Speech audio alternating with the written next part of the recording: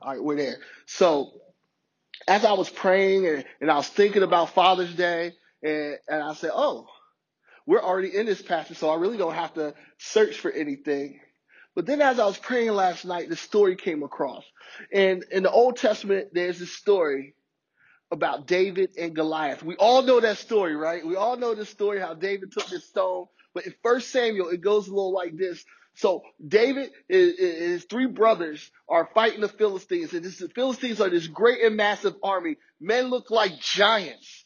So think of like a bunch of Kevin Durant's and Anthony Davis's. We're going around trying to fight a bunch of Spud Webbs around. So they're saying that Israel's saying we're just these small people, and every time, and then this Philistine, he goes like this Goliath, he says, hey, we don't even need to kill everyone. Just give me your greatest warrior, and I will smite him. And he will fall, and you guys will be our slaves forever. And they're like, no. They're terrified. Nobody is stepping up in Israel saying, hey, I'm going to be this great and mighty warrior. I'm going to be this great and mighty warrior.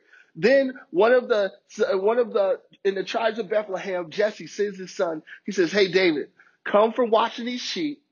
Go bring your brother some food. Go bring him some rations and take the general army this cheese. He loves this cheese. So bring him this cheese from me so they be blessed in the middle of this time of war. So he goes and takes these things. He's asking people. He's like, hey, what's happening here? Why are we still fighting? Like, what's going on? And then they're like telling him about Goliath. And they said that King Saul said, anyone who beats Goliath will be able to marry Saul's daughter and be in nobility. And David's like, man, I'm a sheep boy. And he's asking, his brother gets mad at him. His brother says, why are you asking all these questions? Get out of here, you little kid. This is your youth. This is for men. This is what men do. And David says, hey, I'm just asking questions. All I'm doing is trying to figure out what's going on. What's happening? And then King Saul overhears that this kid is asking this question. But David is like responding to everybody. He said, who can fight the Lord's army? There's no one that can defeat the Lord. Like we sung that song, there's no one that can defeat the Lord. King Saul says, man, who is this kid? And he says, hey, will you be our warrior? He asked this kid, will you be our warrior? And he says, yes. He says, all right, put on my armor. So David's trying to put on this armor, and it doesn't fit him. It doesn't fit him at all because he's not the same stature as Saul. So he takes this stuff out, and all he has is a satchel and a slingshot. And he picks up these smooth stones from the river. And as soon as he steps out, Goliath says, who have you sent me? Who is this person? Who has you sent me? And David says, I come with the Lord armies. And he puts a stone in a sling, and he wraps it up, and he gets it going, and he hits David right in the middle of the head. And then you know what he does? He knocks him down. Goliath falls face flat. David takes the sword out of his sheath, cuts his head off. This youth cuts his head off, and everybody's like cheering. He won the battle. Everything is happening. Then all of a sudden, Saul says this great thing. He says this thing. I just noticed it. I've been hearing this story my whole life. He just says this. He says this question. Whose son is that? I was like, whoa. Saul spoke with him, gave him his armor. Now he done won the battle. He says, whose son is this? And as we talk about being yielded with the Holy Spirit, and we talk about Father's Day, we talk about the big idea. We are sons and daughters of God. Whose son is that? I just think about this story. This young man who fought all these battles in his life. All of a sudden, he fights this one battle. And people ask, whose son is that? He said, I'm the son of Jesse of Bethlehem. But he really is, he is the son of God. David did something great and mighty. So we're going to be in Romans 8, 9 through 17. Our key verse is Romans 8 through 15. I want you to ask yourself that as you're thinking about this. Whose daughter am I? Whose son are you? Because when the Bible says son and daughter, it's not to mean gender. It means something different, and we're going to talk a little bit about that today. I love this. I love this portion of scripture, and I think I already put it in my PowerPoint. So we're going to be in Romans 8, verse 9. And we remember last week we were talking about how we're not in the flesh, we are in the spirit. And when we become yielded, like I passed a lot of yield signs this week. When we become yielded, we lift up our hands and we say, hey, I'm not in control, but the Holy Spirit's in control. And I'm yielding to his power today. And so verse 9 goes back into that. It says, you, however, are not in the flesh, but in the spirit. If indeed the Spirit of God lives in you. If anyone does not have the Spirit of Christ, he does not belong to him. So if you know that you don't belong to Jesus and you belong to all these other things that are around you, it says, hey, you don't belong to him. And now if Christ is in you, but if Christ is in you, the body is dead of sin. So that means if Christ is in you, that sin can no longer condemn you, and you cannot feel guilty about the things that are going on in your life. You can have the redemption of the forgiveness of sins if you're in Christ. But the Spirit gives life because of righteousness. Like, it's not because the Spirit wants to give life because you're a good person. The Spirit gives life because God is righteous. He gives life because he's righteous. He doesn't give life because that's who he is.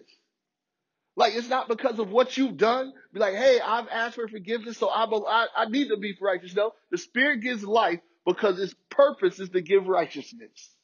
Its purpose. And if the Spirit of him who raised Jesus from the dead lives in you, then he who raised Christ from the dead will also bring your mortal body to life through his Spirit who lives in you. So don't worry about where you're going.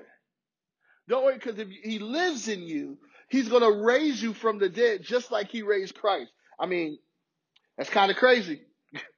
As we're talking about this, let us know that this life that we're living, that as the Spirit moves in us and as things happen, as we start to see life around us start to come to full close, we kind of think, oh man, I got to do everything I need right now, or I'm not in the right place. I remember looking at all my friends when I was like 27 and seeing their whole life being perfect. And seeing they got these great jobs. I had one friend who owned his own tech company when I was 27. And he had his own office. And I was like, what am I doing with my life? Like, looking at all these things.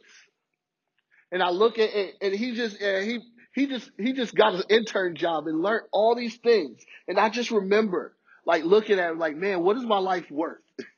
Like, I'm not doing anything with my life.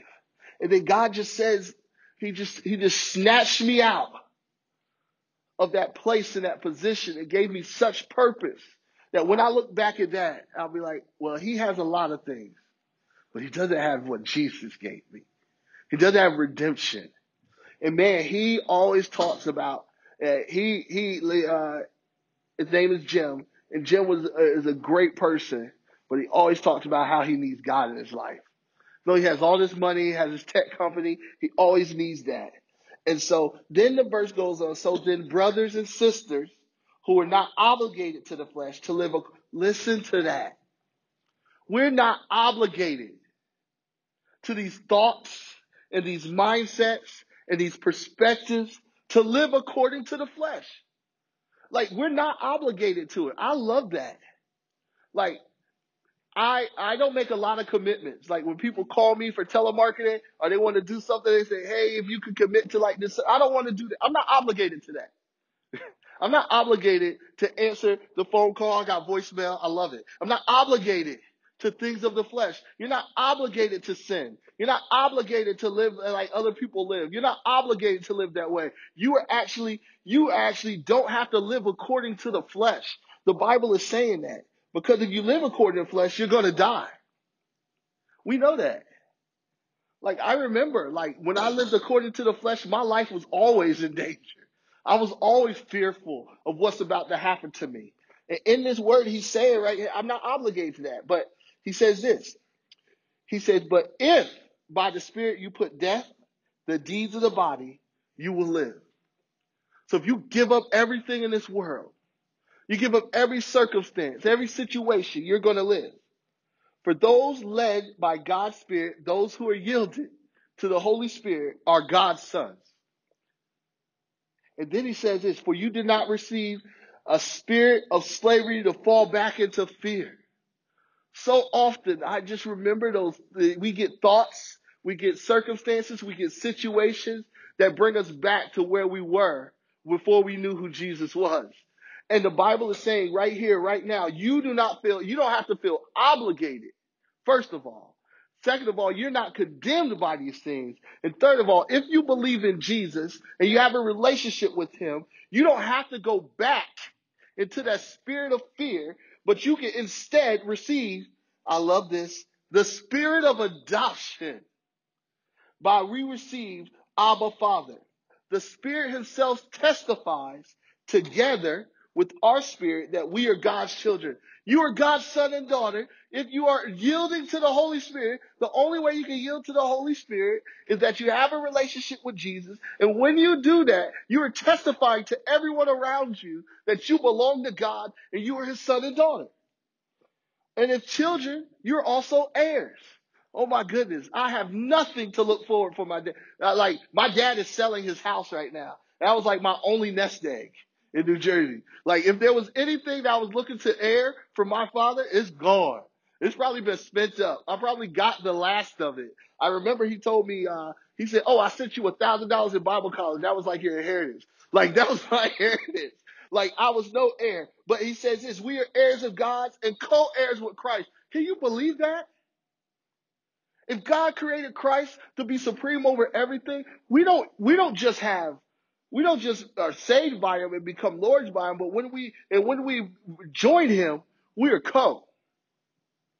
We are co. We're together. We're like one company.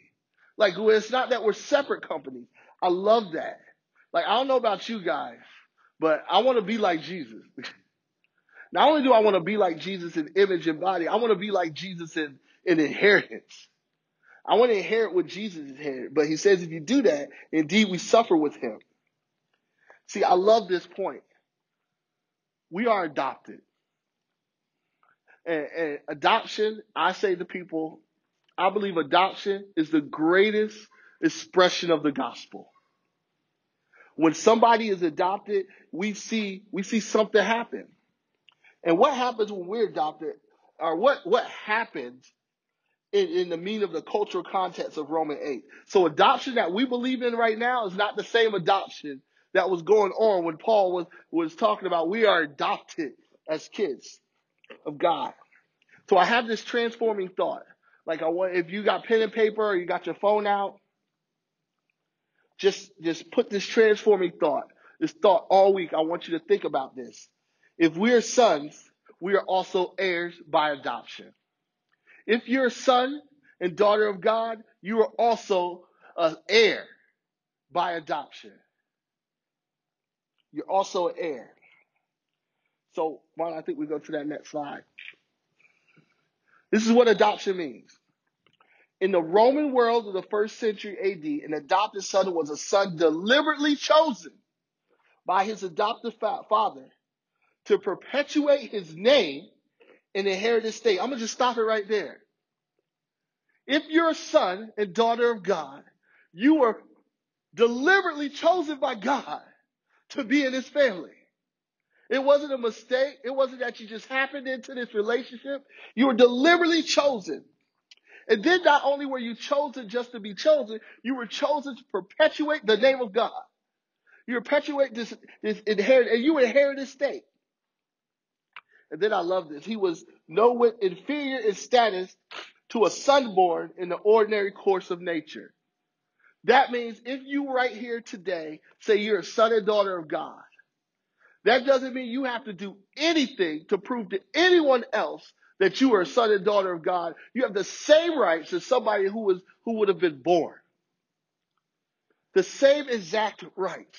You don't have to work up any rights. Like, there has to be no competition. You don't have to fight in a death match to be accepted into a family. God is saying right now, you're going to perpetuate my name because you're adopted son of God. You inherit everything that I have, every single possession that I have. I'm going to give it to you. And guess what? If you have a sibling, they get the same exact thing you have. There's nothing more. There's nothing less. That's beautiful to me.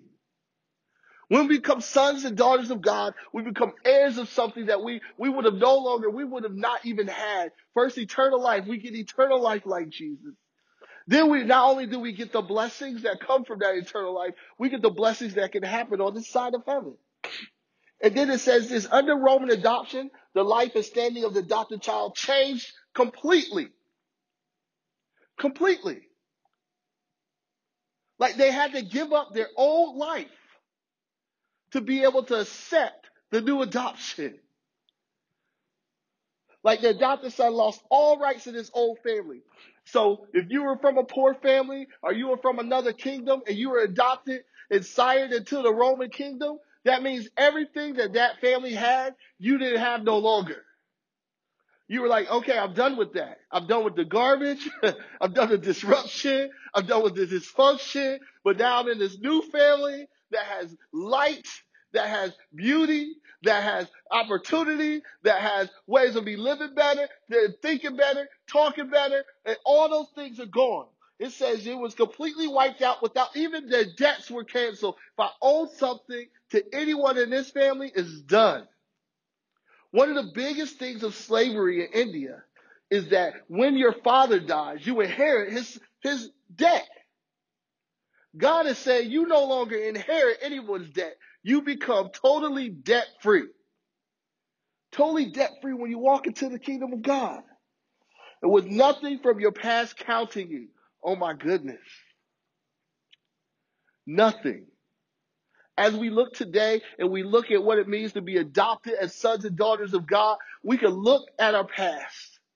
And none of it have any validity. None of it have any credibility on us.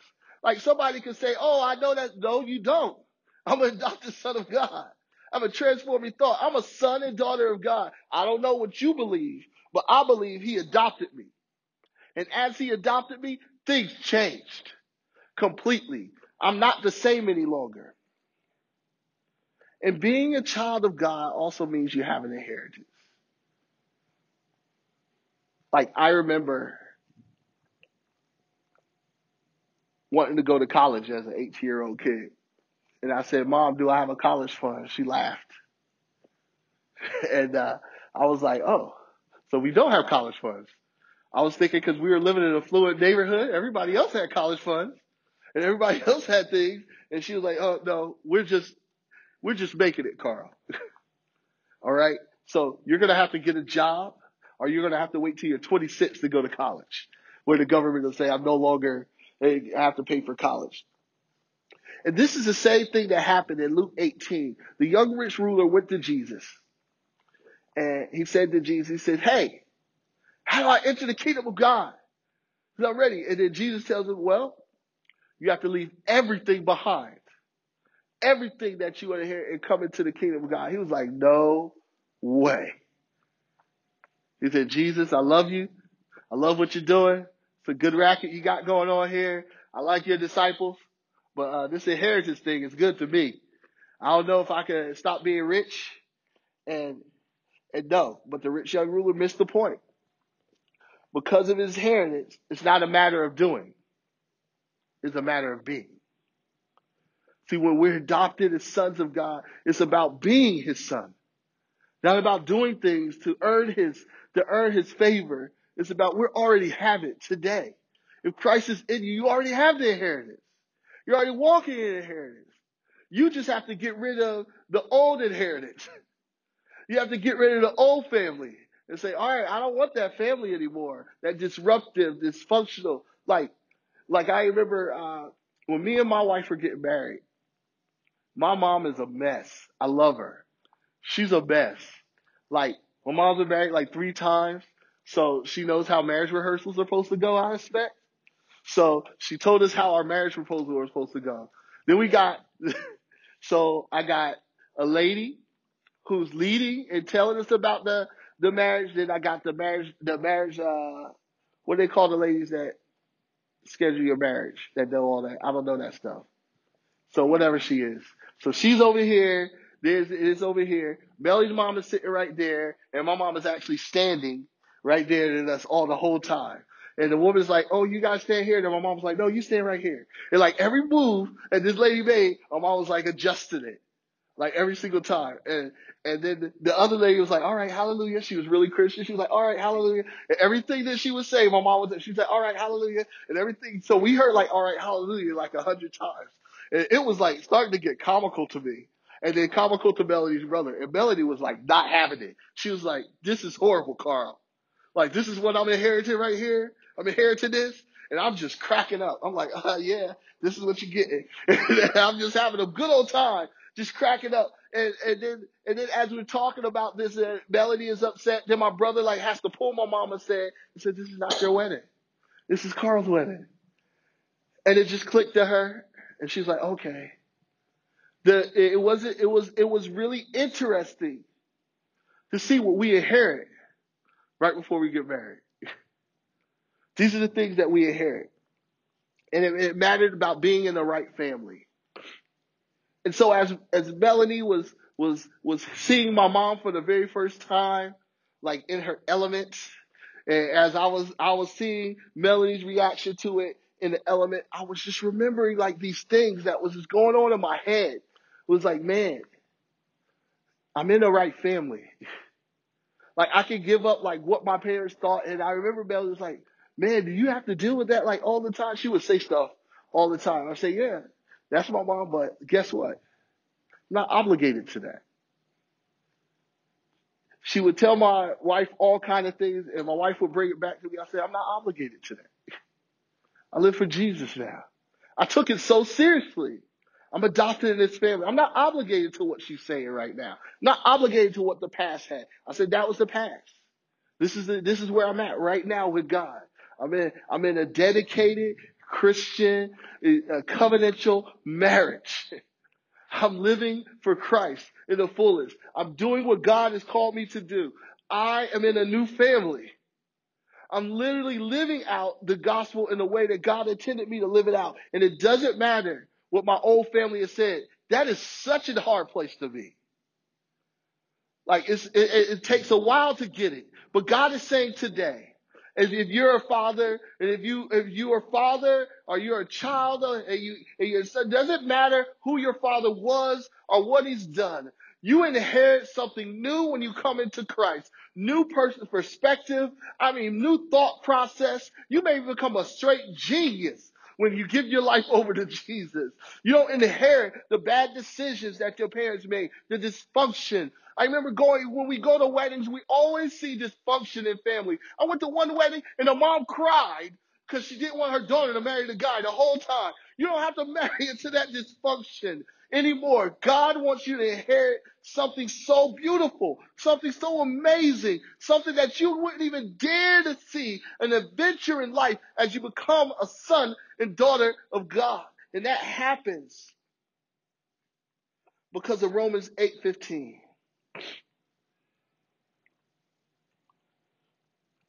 Because you didn't receive a spirit of fear. You have to fear what people are going to say. You don't have to have them draw you back into these bad ideologies, these bad thought processes. You don't have to fall back into fear to what they're going to be doing or thinking about you or how they're going to be judging your lifestyle or how they're going to be judging the way you live. Because you received the full spirit of adoption. Where when they say something, you can say, Abba Father. You can say, Abba Father. You could cry out to him, be like, all right, they're really dysfunctional right now. Abba Father. Abba Father. And then it will testify that you are a son and daughter of God. Well, let's go on to that next slide. Keep going. Oh, I don't know what happened here. All right, keep going. All right, keep going. All right. In the Bible, it talks about there's two families that you could be a part of. Just be real. One family, they say, is the family of the devil. You can actually be a son of the devil. or you could be the son of God. And today you have the opportunity to think about how you're going to be either or. Today you can make that decision where you can actually be a son of God or you could be a son of the devil. I'm going to just be real. I lived as a son of the devil and it sucked. He doesn't give you anything. He lies to you all the time. Tells you he's going to give you empty promises. You live off that empty promise and you wait for another empty promise and he keeps giving you more empty promises. And then there's more dysfunction. Next thing you look at, next thing you see is a life not lived. Then I remember I found out that I could be a son of God. When I became his son, my whole life changed. My whole demeanor changed. I remember that when I literally gave my life to Jesus, like I felt like there was a click on in my brain. Like I could use both sides. And there was creativity, there was leadership, there was skills and abilities, and I became a son of God, and I got this inheritance of knowledge and wisdom that I never had before. And I started to see something different. And today I believe that can happen for you. So if you're today here, we're going to be moving into communion. If you're here today and you're like, man, I didn't have a good relationship with my dad. Neither did I. I didn't have a good relationship with my grandfather or my dad. There was nobody there in my family that could teach me how to do this, Pastor Carl. I don't know how to be a dad. I don't know how to be a father. I don't even know how to accept a good father. But today, you don't have to accept a good father. You already have a great father. If you believe in Jesus, Jesus says that God is the great father. And as we start to do communion and as the elders pass it out, just want you to think about how good God has been to you. How forgiving he has been. How much mercy he's always had for you. How he's always been there when nobody else has been there. How he's always showed up when everybody else has always failed to be there. How many promises he kept. How many promises has he broken? How many promises has he lived out? And he said the only way that we could be a part of his family was through the redemption of the blood of Jesus. The only way was for Jesus to suffer for us so that we can be sons and daughters of God. I think this is the most beautiful part of the gospel. That not only did Jesus die so we could be Lord and Savior, but Jesus died so that we could be sons and daughters.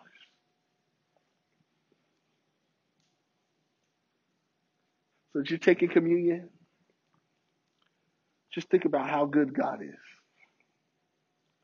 Father, as we take this cup, we ask you right now that you would show yourself. You would reveal to us, God, how much we need you. We ask right now that you would step in the middle of our lives, God, and show us that you are better than a good father, but a great father. Everything that our father failed to do, God, you, God, will start to mend and redeem, God. You will redeem time and situations and circumstances. You will redeem places and people, God. You will start to speak to that. And God, as we take communion, God, we will see how broken we are. And as we're broken, God, we remember how your communion is redemption. So if anybody would like prayer, you can come down or at the next portion of fellowship, we can meet. But I believe that God has something amazing today. In Jesus' name, amen.